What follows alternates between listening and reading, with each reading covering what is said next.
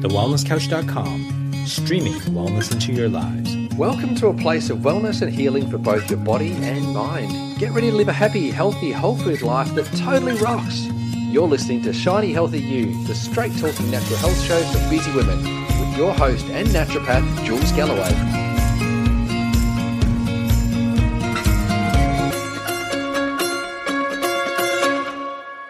Today's guest has been on my radar for a very long time, and probably many of yours too. Her family-friendly recipes are freaking amazing, and a quick visit to her Facebook page will leave you feeling inspired and totally hungry, I guarantee. But there's more to her than that. Yes, she's all about nourishing, but she's also all about nurturing. If you're a busy mum, listen up, because over the next 30 minutes or so, we're going to give you some strategies to help you look after you again. And of course, we'll throw in some strategies for raising healthy kids too, because we're awesome like that. Please welcome to Shiny Healthy You, the wonderful Brenda Janschek. Woo! Oh, Jules, woohoo! I am so pumped after that intro. It's always so interesting to hear how you're perceived from the outside. I mean, and it was like, yay, that's me. You've got me. Thank you. I do my research. Oh, gosh. There are a couple of things in there that did make me giggle, but I think we'll get around to me explaining why soon enough. Excellent. Brenda, the first time I came across you, it was because I saw one of your delicious recipes shared on social media, I'm sure. Where did you learn to cook, hun? Where did this talent come from? Were you a natural, or is this something you picked up later in life? Oh, so this is one of the things that made me giggle. So, so I'm not a natural. This doesn't necessarily, I mean, maybe it does come easy to me now. I cooked a little bit growing up, but I have to say, and I hope my mum doesn't listen to this, Sorry, Mum. Oh, God bless her. I love her. She came over yesterday with like 3 days worth of food that my kids absolutely love. But, she's okay. My parents immigrated from Iraq, and my mum had no idea how to cook, and my dad was the one who sort of knew how to cook. So he taught her some basics. We grew up with really delicious Middle Eastern food, it has to be said, but that was about it, And so I didn't really, I wasn't brought up to learn how to cook those meals, because it just was, they were busy, man. My dad was working 2 jobs and studying, and my mum was raising a family on her own, without the support of a tribe. She didn't know many people, all that. So they were doing it tough. So I guess, it didn't cross her mind to get us in the kitchen, which would just take a lot longer, make her day longer and make everything more difficult. So I didn't really learn to cook at home. But, it wasn't until I kind of discovered my path to wellness that I started to really get interested in cooking. And I'll backtrack a little bit, because I turned vegetarian for 16 years, and you kind of have to be quite creative as a vegetarian, I think, in order to eat really good, tasty food, because, you just can't rely on your basic, meat and 3 veg type vibe. And I think actually that's where I started to get creative and explore and look up recipes. Do you remember that Moosewood cookbook? Yes. Yeah. So I was looking at that yesterday. So, I mean, that's a fabulous cookbook, and I think it really inspired me actually. Yeah. So I remember my husband saying, because he wasn't vegetarian at the time we were dating, but he had to eat the meals that I was cooking, and he didn't even notice that they were vegetarian because they were really yummy. So now that I think about it, Jules, I reckon it was my vegetarianism that actually helped me to get creative in the kitchen and learn how to cook. Yeah, and that really strikes a chord with me as well, because I did go veggie on and off sort of through my 20s, and I obviously eat meat again now, but yeah, I remember that period of, there's only so much you can do with tofu and lentils, and then you have to keep trying new flavors because you just get sick of the same old thing over and over again. Like I used to have like all these beautiful kind of hot pots and these beautiful veggie layer bakes and things, but then I'd get a bit bored of those flavors and go, all right, I have to learn to make curry, or I have to learn to make, this particular sort of region of the world's flavors, because otherwise you just get a bit bogged down, don't you? Well, I felt that. I mean, I have to say, I truly believe I ate better as a vegetarian than than I am now as somebody who eats meat. But I had to eat. There was a turning point in my life where I realised I had to eat meat again, and so that's a big part of our lives now as well. Yeah. Yeah. So how come you did start eating the meat again? What was that turning point? So after, so my husband and I got married.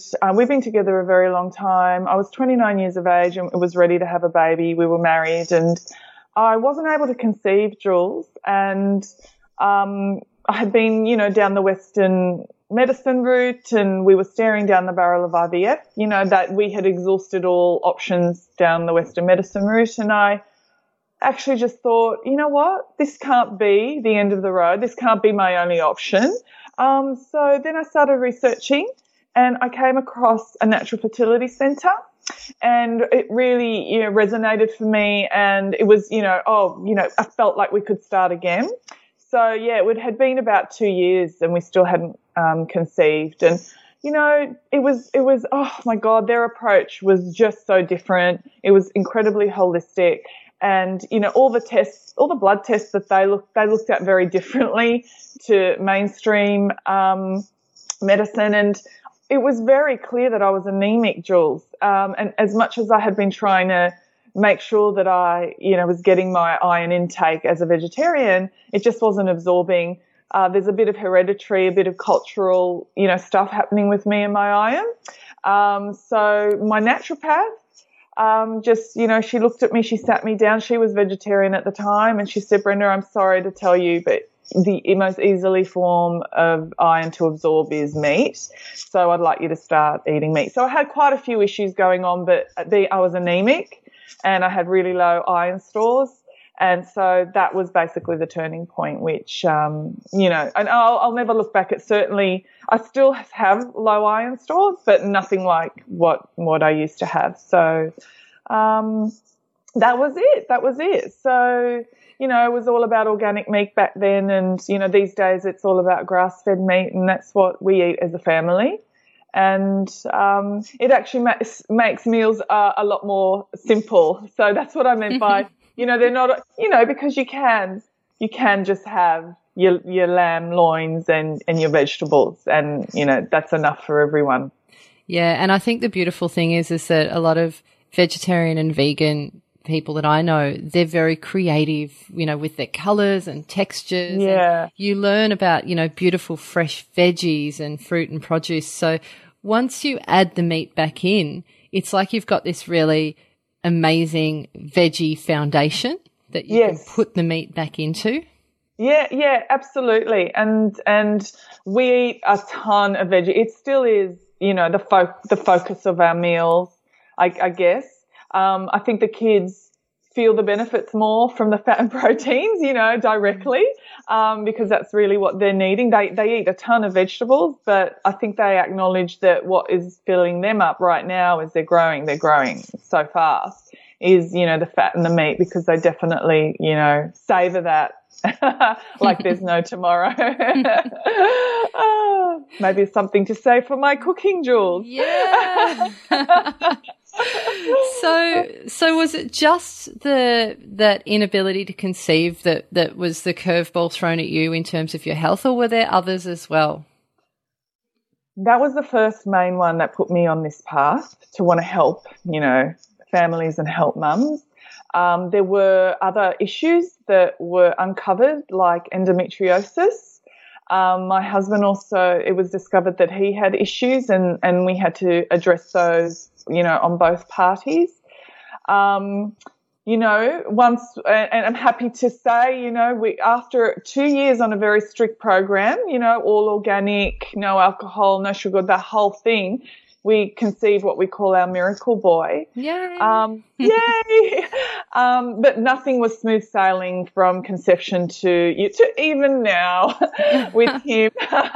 But, other health issues did come up. So after he was born, I did suffer postnatal depression and I discovered that I had anxiety and other things going on. In my second pregnancy with my daughter, irritable bowel syndrome was triggered in that pregnancy. The joys. But, you wouldn't change it for the world. They're totally worth it. Also, other things like, again, my iron but the main things that I do struggle with, I know how to manage, but really having gone through that dark period of not being able to conceive and then hitting pretty much rock bottom, Jules, after I had my son, they're probably the darkest periods in terms of my health that I've experienced. Yeah. And I'm really interested in talking about the anxiety with you as well, because I have suffered from it too, and it's something that I have to be really vigilant about to keep in check. And I see it in so many of my clients. It's just not even funny. Tell me how you deal with the anxiety, and what role does food and nutrition play in keeping that in check? Yeah, it's good to talk about this, such an important area. It's mind-boggling, isn't it, how many women suffer from anxiety? Like every day I'm shocked and taken aback, that it's the majority of people I know and the majority of clients that I see. Look, for me, Jules, it took a while, but I finally found a practitioner at the anxiety clinic. There's a fantastic anxiety clinic here in Sydney at St Vincent's Hospital, and she was incredible. And I basically came back to good health through cognitive behaviour therapy, and that involved, meditation. It involved self-talk. Self-talk is probably, apart from nutrition, one of my personal most powerful tools, as well as self-care. And also as an anxiety sufferer, I had chronic insomnia. So it was about, sleep hygiene as well, learning all those amazing tools. And I still, to this day, use them every single day.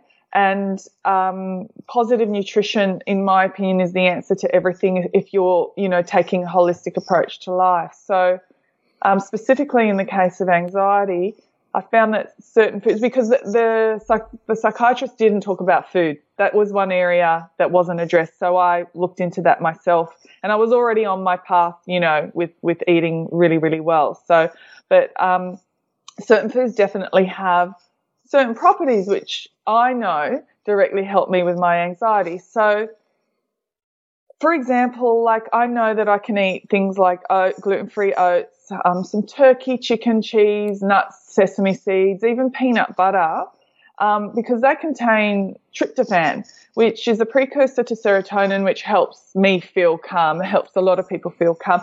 Look, bananas and soy also do it, but I don't love bananas. They're just too sweet for me, so I don't really eat them. And, soy, it's genetically modified and it's got all the effects on your hormone system. Yeah. So I keep away from that.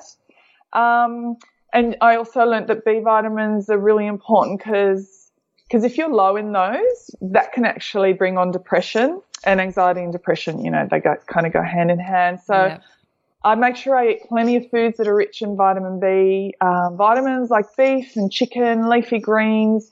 I do enjoy legumes from time to time, although I have to be really careful with how I prepare those because it can flare up my IBS.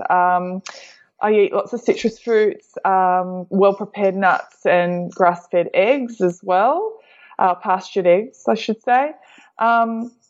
Omega-3s, Jules, they really enhance my mood. So I try to eat like wild-caught fish, like mackerel. I do anchovies as well and sardines. But I have to admit, it's kind of hard to get those in my diet because my kids give me the roll eye whenever I say it's fish for dinner. It's just one of the challenges I still have. They'll enjoy it after the fact, but it's just like, the drama that goes with it beforehand. So I sort of limit fish, but at least I know I'm getting my omega-3s from my grass-fed meat. So that's fantastic. I don't fret or worry about that. And my nuts and seeds, depending on the balance in the nuts and seeds I'm eating. So, I eat lots of good quality protein because that helps stimulate certain brain chemicals like dopamine. So things like Greek yogurt, fish, grass-fed meat, grass-fed cheese, nuts, legumes again. But I have to say what I avoid, I reckon, is just as important. So, for example, I'm really sensitive to caffeine. I don't drink coffee at all. I haven't drunk it actually for years because I'm that in tune with what it does to my body. Yeah. But I have herbal teas like rooibos tea, rooibos chai, cinnamon tea, ginger tea I adore. Sometimes though, you know how sometimes anxiety can end up getting the better of you, Jules, even though you've done everything right? Yep, and it just sneaks up on you and then it clouts you over the back of the head when you're not looking. It really does, because, you know, that's life, right? There are going to be certain events that are totally unexpected that, you know, you go, you know, despite, you know, having all the you know, the tools in place and, you know, being in a good place, it can really throw you. So, and then when I have an attack, and I still do have them, you know, then it messes with my sleep. I don't know if that happens to you. So then it makes, and then I will reach for a bit of green tea because that can give me that little bit of caffeine, just give me the gentle kick to get my day started and see me through the day. So it's so much about listening to your body and knowing what you can handle, knowing what you can't handle. And sugar, I totally keep to a minimum.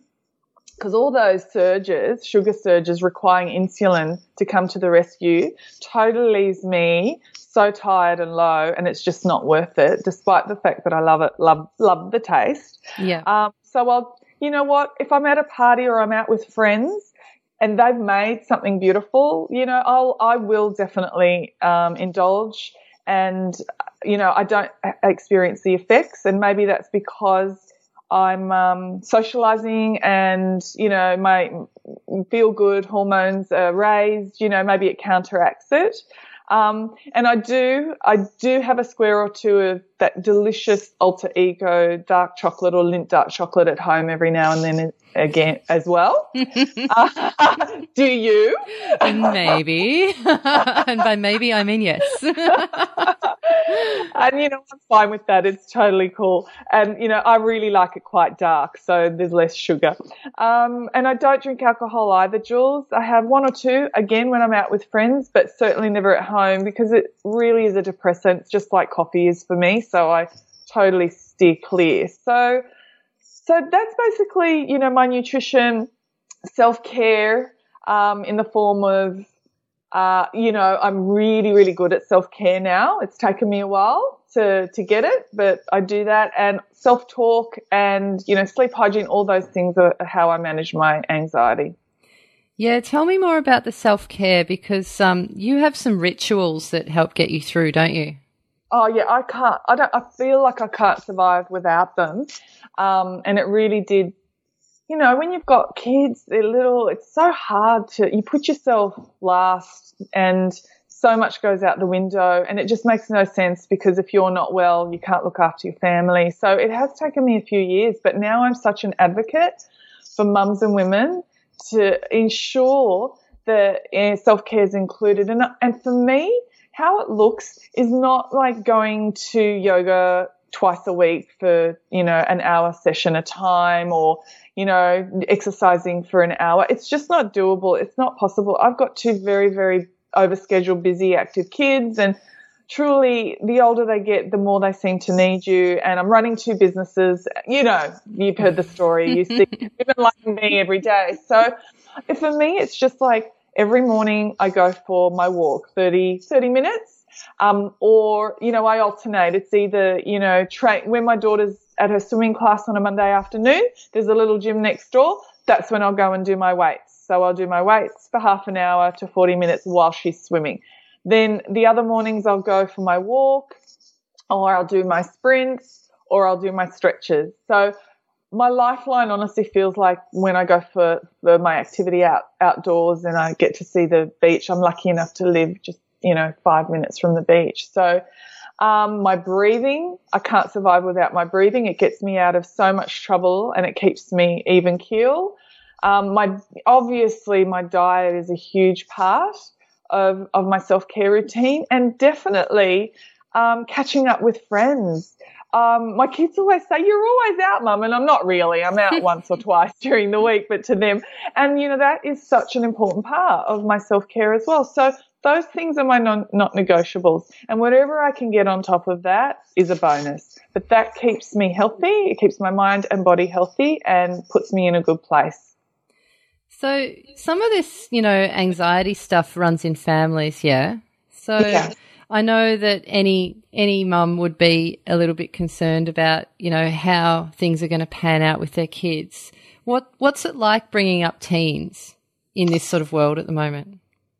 Okay, so that's so interesting because, my mum suffers anxiety and depression and, it's definitely something, it's passed on, whether it's learnt or genetic, and there definitely been instances with my kids where I can see it happening, okay?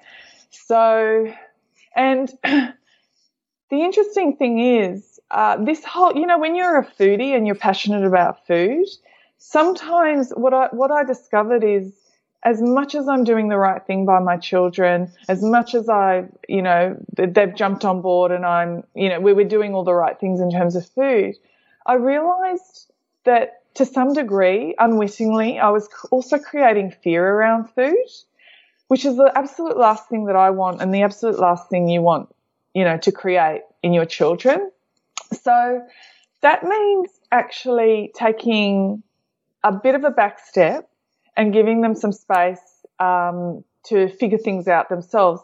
I interviewed, I don't know if you know Maggie Dent. She's incredible. Yeah. She's a child educator. She actually, those moments when you're interviewing someone and it's just like, oh my God, that is like what I needed to hear right now and what I need to work on. And she actually just said to me, because my kids are 10 and 12 now, kids have a biological need to fit in.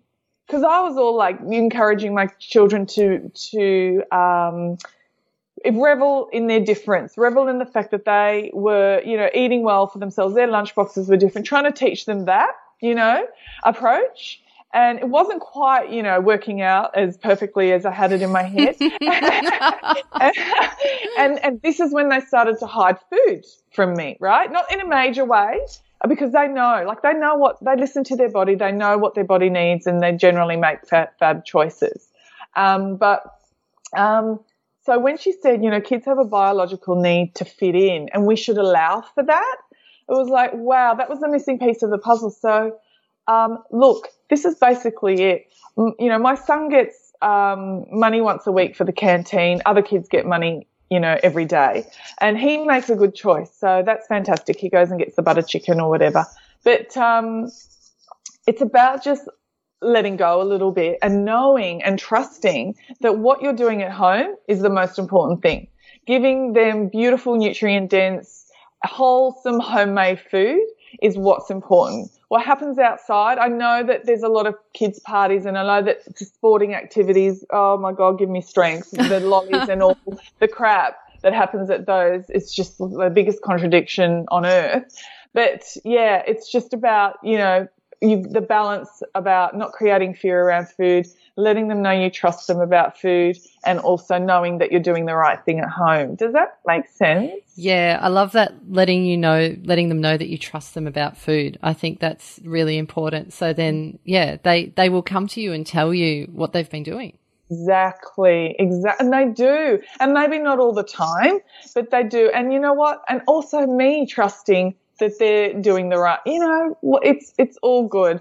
I mean, to the point where, my son and I wrote an ebook together called Real Food for Hungry Teens because he's that passionate about real food. Like, he's lived in this environment and I brought him up and he adores cooking and adores real food, and they really do know what makes them feel good. And the best way for them to learn about what doesn't make them feel good is to experience it. So, and they have. Yeah. They've overdone it. So, yeah. So we're in a good place, I think, right now. Yeah, you're right. Sometimes you have to give them that length of rope as well, don't you? And let them go and experience what it's like to overdo it. I think that's really important. Yeah, totally. And look, honestly, at this age, they're out in the 12, not 10. My daughter's, it's different, 12, 13 and on. You have no control really. All you have is how you've brought them up. The values and the philosophies and the experiences they've had. And I totally 100% believe that even if they go out and rebel, which they're going to, and, start to experiment and fit in and eating whatever, that they will default back when they're old enough to what they've been raised to know. I have total faith in that. Yeah, the foundations are there. They really are. They really are. So did you get your kids into the kitchen from an early age? Like, did you get them cooking? And if so, what did they used to make when they were little?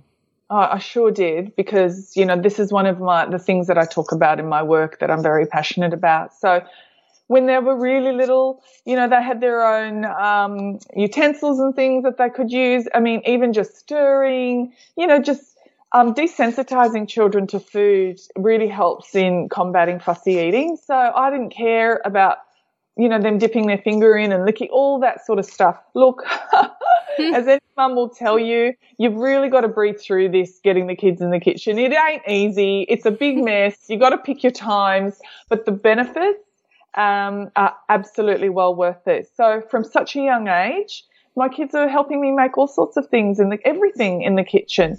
Sadly, I have to say, as they get older and the demands of school become, increase because of assignments and, oh my God, high school's just a whole other ball game.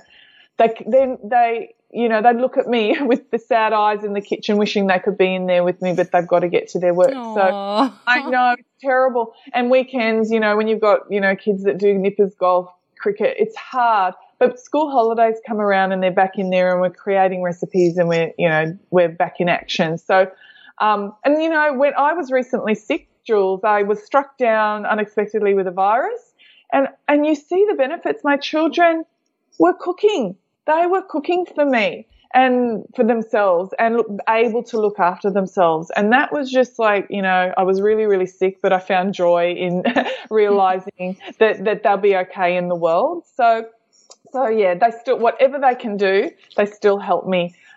Chopping, making, cooking from scratch now, the whole thing. So I really, really encourage getting kids in the kitchen from creating the menu to making a choice about what they want to eat and make, to going to the farmer's market and choosing the food with you and being involved in the kitchen, to setting the table, to everybody eating as a family together. And at this age, my kids, in the holidays, they both were told that they would be cooking dinner once a week each, and they really rose to the challenge and enjoyed that. It was very interesting, the different meals they chose to make, though.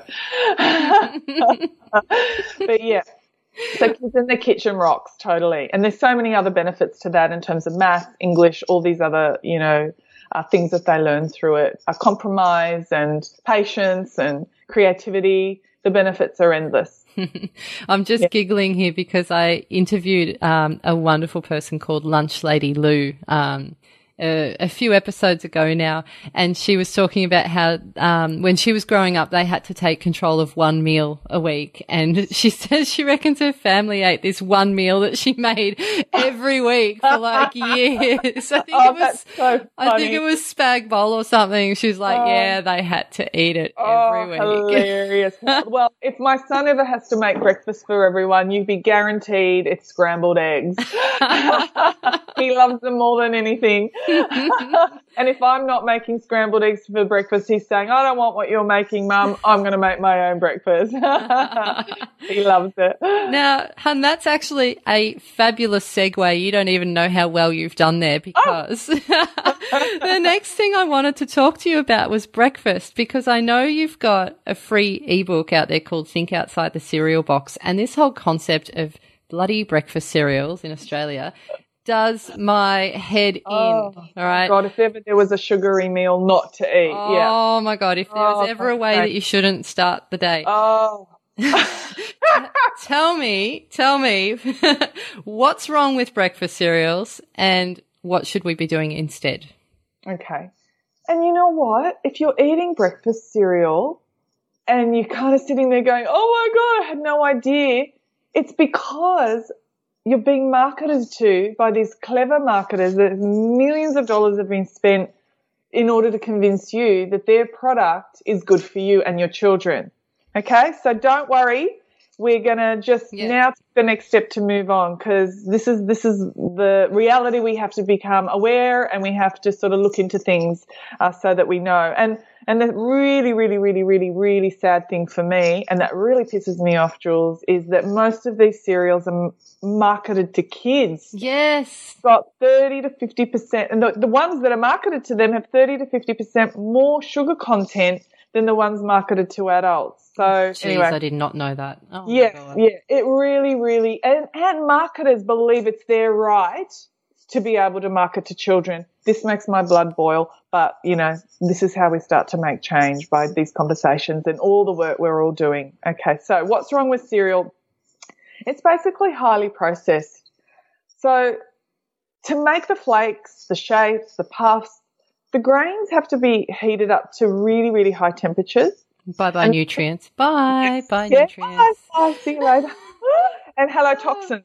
And then they need to be extruded at high pressure. So like we've just saying, all the nutrients are destroyed in this process, and any essential fatty acids are denatured, and then they're useless. And I reckon they become toxic in our bodies, basically. Not to mention that the shapes are then sprayed with, you know, synthetic vitamins and food colours and sugar to make it crispy. And then they're also so difficult to digest. Cereal grains contain something called phytic acid. I'm sure you've talked about this before. Oh, yeah. Yeah. And that's a substance that basically binds up the nutrients and makes it difficult for your body to absorb, and therefore very, very difficult to digest, without getting too sciencey and complicated about it. They're high in sugar and incredibly high in, they're carbohydrates, high in sugar. And like I said, you know, the sugar content of kids' cereals is insane, and their blood sugars are going all over the place, and then they're crashing and they're craving more, and then we're seeing behaviour, you know, issues and health issues.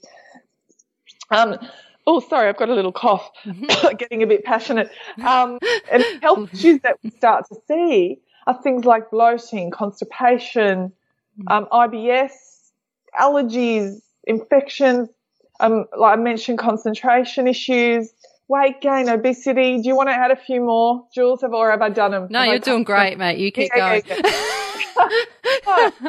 Then, you know, with the cereal, often we're putting on not the best milk. You know, there are some fabulous milks. You know, I'm okay with dairy. My kids are okay with dairy. We drink certain types of dairy from, you know, good grass-fed animals, and it's not necessarily being processed. But then we're adding in not so great berries. And, you know, I think that if you're making the first step away from breakfast cereals, a lot of people actually go, but what about Wheat Bix and what about Vitabix? Because I guess they're the best of a bad bunch apart from muesli. At the very least, you know, get a good quality milk on there, and make sure you've got some protein in there. You're always adding nuts and seeds, some yogurt. I also like, you know, berries, that sort of thing. But, you know, slowly starting to change over towards whole foods, real foods. So things like, I mean, in our house, we'll rotate. We do have sourdough bread. We don't rely on it, but, you know, maybe twice a week the kids will have avocado, halloumi. Always I add vegetables wherever I can, some spinach, baby spinach, some tomato. Or we'll have smoothies, or we'll have bliss balls. Like I said, my son loves scrambled eggs, and he'll throw in, you know, baby spinach and a bit of ham. And often I'll do bacon, like with the bed of baby spinach, tomato, cucumber, mushrooms, some bacon and egg on top type thing. Do you know what I mean? Yum. So, yep. you know, there's lots of options. And if it's a sourdough day, I'll do a French toast, and my daughter will have that as a sort of more the sweet French toast, and my son will go for, you know, avocado and goat's cheese on his. And but often the first step is just to improve the cereal that you're eating if it's going to be a challenge, because kids don't like, you know, absolutes. So, you know, it's better to try and phase in, phase out really subtly if you can. Yeah. So, and I find making your own muesli or granola. We have granola and chia puddings. You know, there's loads of options, and that ebook, my free ebook's got, some fab recipes, and I've got lots of information and recipes on my blog, as I'm sure you do too, Jules. Yeah, it's interesting about the phasing aspect with the cereals as well. I've had it said to me, I think it was one of my lecturers at college actually, who said you can usually judge how good the cereal's going to be for you depending on how long it takes for you to chew it. Yeah. So if you put it in your mouth with the milk and it kind of dissolves and you don't have to chew much, that's probably not the best breakfast cereal to be going towards. So if you put it in and you actually have to chew and chew and chew before you swallow, that's probably a better one to move to. And that's, when you mention the granola, it's like, that's going to take longer to get down. So that's one thing that you could look for. Yeah. And the other would be the sugar content. Well, that's right. Yeah. I wouldn't know a good granola brand out there that's commercial because we've just made our own forever. Actually, I'm just about to blog our favourite type of granola recipe because I don't like the dry fruit in it either. I don't like the taste of dry fruit. So I've come up with one that is perfect for me and my family. So look out for that on the blog as well. Yeah. Can I ask, given that you've got that beautiful Iraqi heritage, what would be a traditional breakfast sort of a couple of generations ago over there? Oh, so different. So labneh. Yep. Labneh with, some Lebanese bread, with lots of herbs and mint. And there's a omelette that we have what's the name? It's actually on one of my programs. It's so delicious. It's loaded with mint and parsley. It's really, really simple. So that egg omelette. So they wouldn't even know what cereal is. So, So, and look, probably, I didn't grow up with it, but I would imagine rice being a big part of the culture. Basmati rice is a big part of the culture.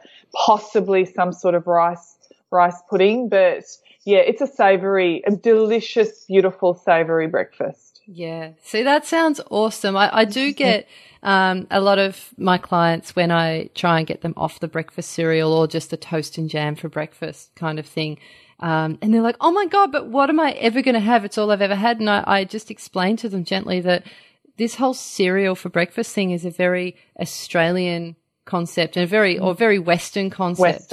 And like to look towards other cultures and see what they would have always had for breakfast, because I think it's really interesting. Oh, it's just food. I mean, marketers have basically gone, let's market this to busy parents who don't have time for, who think they don't have time. This is the whole thing. We've been brainwashed. So we're convinced that we don't have time to spend 2 more minutes on cracking an egg into a pan or getting leftovers from dinner out for breakfast, So it's a change of mindset. And so just be aware of that fact as well. So, yeah, we went from a place where, and it's funny because I actually had that in the back of my mind just then when I was talking about choosing a breakfast cereal that takes longer to chew. It's like someone out there's going to be like, I don't have time to chew. It's like, we need to talk, right? You, me, we need to talk. But it's like we moved from really, really dense cereals to really processed ones that dissolve in your mouth. And then even that took too long. So then we stuck it in a little Tetra Pak and put a straw in it, and off you go with that because you don't even have time to put your cereal in a bowl. Oh my God. But to that note, granted, there are, like, I'm a mum. My husband leaves home really early. I've got a lot to do. This is where smoothies save us, Yeah. And also there's, I believe there's benefits to drinking smoothies in terms of your digestive system and stuff like that. But if you make them thick enough that you can actually chew them still, which is how we like them in our family, I think that they serve that benefit of getting you out the door as well as, on time, basically. Yeah.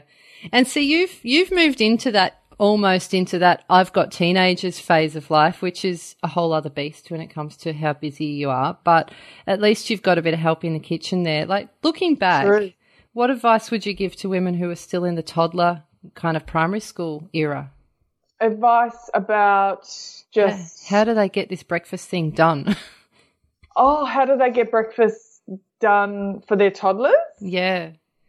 Or if they're rushing kids off to primary school, how are they going to get this done? I see.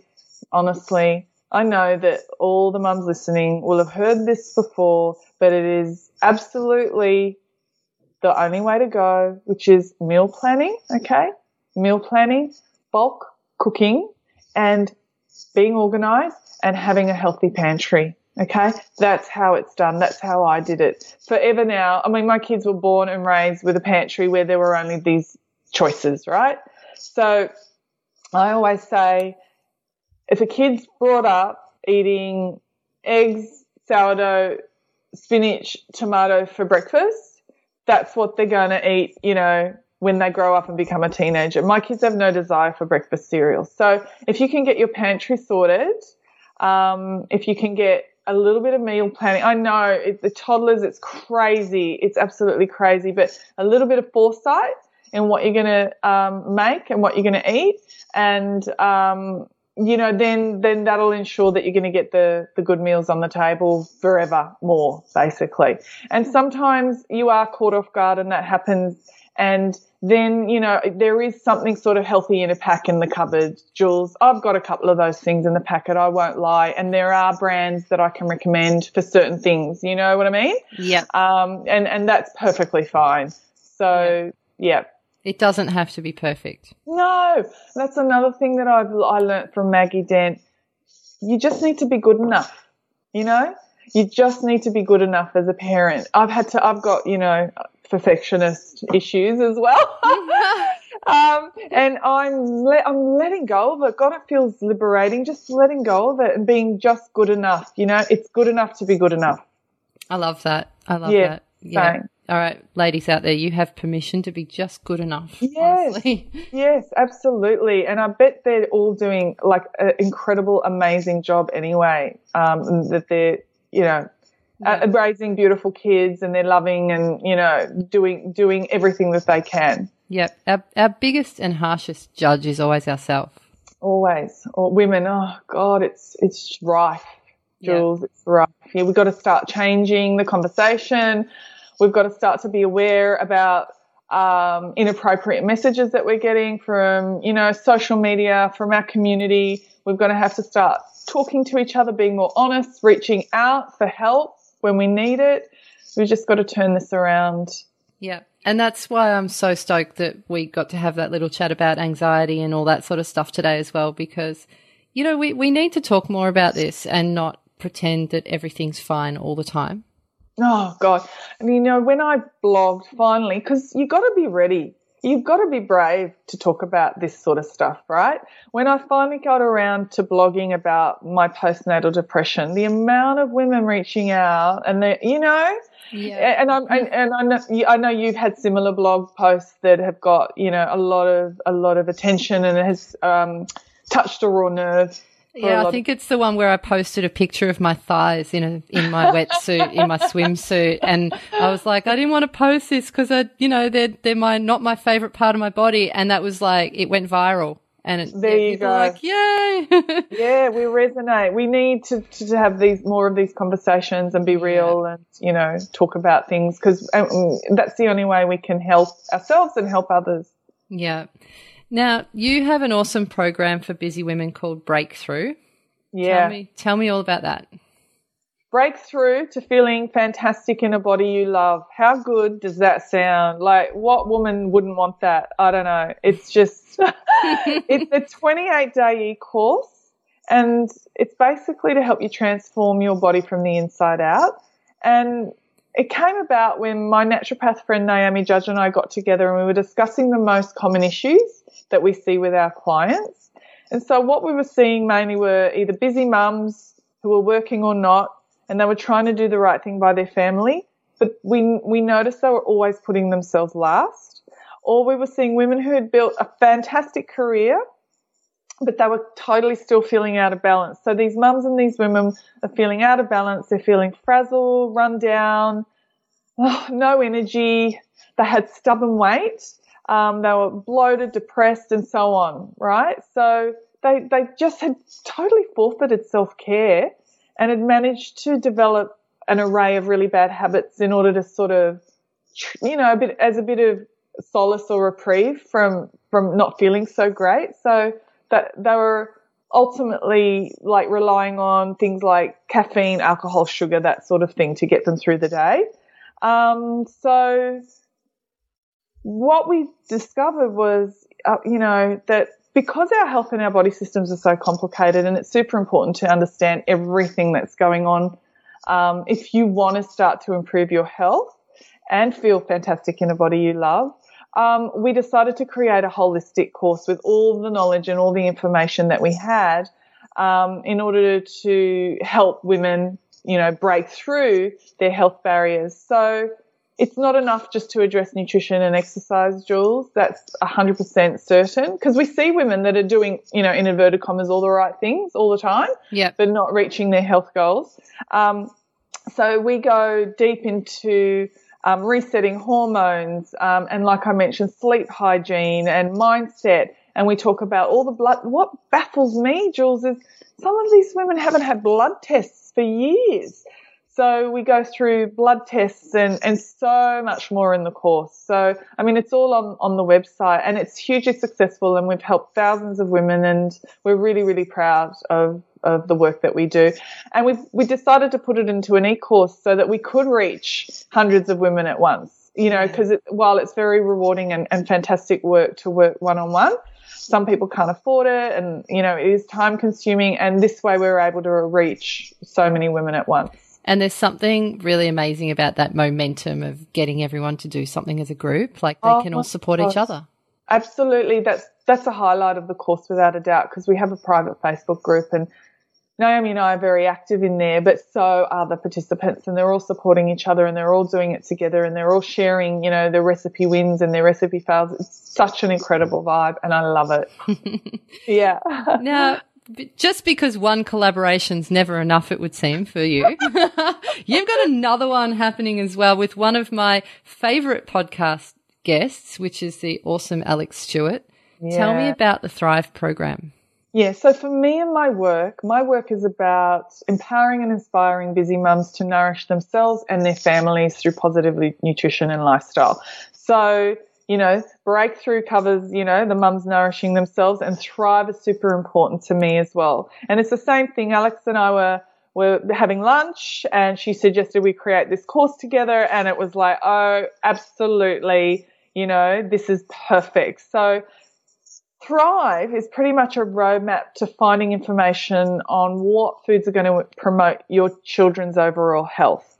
From things like how to boost their immune system, to their gut health, to their brain health, how to tackle common challenges that parents are faced with today, things like fussy eating, our kids' body image and body confidence, nutrient density, how to implement that.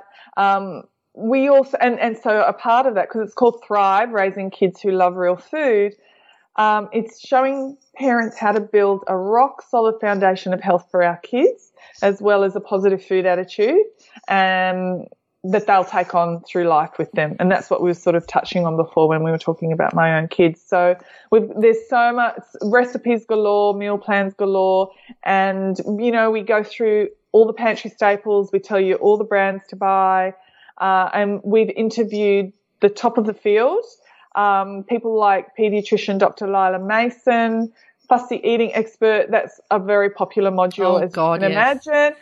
Simone Emery from Play with Food, and like I mentioned, author and educator Maggie Dent, naturopath Tabitha McIntosh. It's incredible. So the next round of Breakthrough will be happening actually on the 1st of November, and Thrive will be March next year. Awesome. Love it, love it, love it, love it. Yeah, and I love how you can do one and then the other too. That's really cool. Oh, I love this work. I get all my joy from my work when I'm in these courses, in the Facebook groups, and seeing the changes that we're making. It's just amazing. And so the best part is to see the parents and the mums who, have made the choice to join and look after themselves and look after their families. That's honestly the best part for me, because it gives you hope, that we can make change. Yeah, this is why we do the job that we do. Yes, I love it. Absolutely, Jules. Brenda, thank you so much for coming on Shiny Healthy You. Can you just let people know how they can find you online? I will put the links in the show notes too. Oh, it's been an absolute pleasure, Jules. Thanks so much for having me. People can find me at brendajanschek.com. That's my website. I blog about real food. I blog recipes. I blog about lifestyle. And, come and say hello on my Facebook page because I'm sharing loads of information on there from all sorts of people like yourself. And I'm on Instagram as well. And if you sign up to my newsletter, you'll get that free breakfast ebook as well. Awesome. Yeah, if you're out there and you've been sitting there nodding your head for the last half hour or so, go and give this lady a follow. She's real, she's honest, she's raw, but she's also killing it and thriving out there. So, Brenda, thank you so much for spending some time with us today. It's been awesome. Thank you, Jules, and thanks for the awesome work you do. Love it. Yay. Thanks, Jules. Thanks for having me. You're welcome. Bye. Yeah. How fabulous was that interview with Brenda Janschek? If you're interested in doing her course, check the show notes. There will be a link in there that you can follow to have another look. Now, if you like what you've heard here, please subscribe and then I will rock up in your podcast app every single week. How good will that be? And also, if you do love healthy recipes and you'd like to try some new ones out, head to julesgalloway.com and you'll have a look there. On the right, you'll see a little sign that says free ebook. Click on that and there'll be some awesome, fresh, healthy, beautiful recipes coming your way in your inbox. Stick around because I've got some awesome guests coming up over the next few weeks, so don't miss out. Make sure you subscribe. See you soon. This has been a production of TheWellnessCouch.com. Check us out on Facebook and join in the conversation on Facebook.com/The Wellness Couch. Subscribe to each show on iTunes and check us out on Twitter. The Wellness Couch, streaming wellness into your lives. Whilst the Wellness Couch presenter endeavor to provide accurate and helpful information to their listeners, these podcasts cannot take into account individual circumstances and are not intended to be a substitute for health and medical advice from a qualified health professional. You should always seek the advice of a qualified health professional before acting on any of the information provided by any of the Wellness Couch podcasts.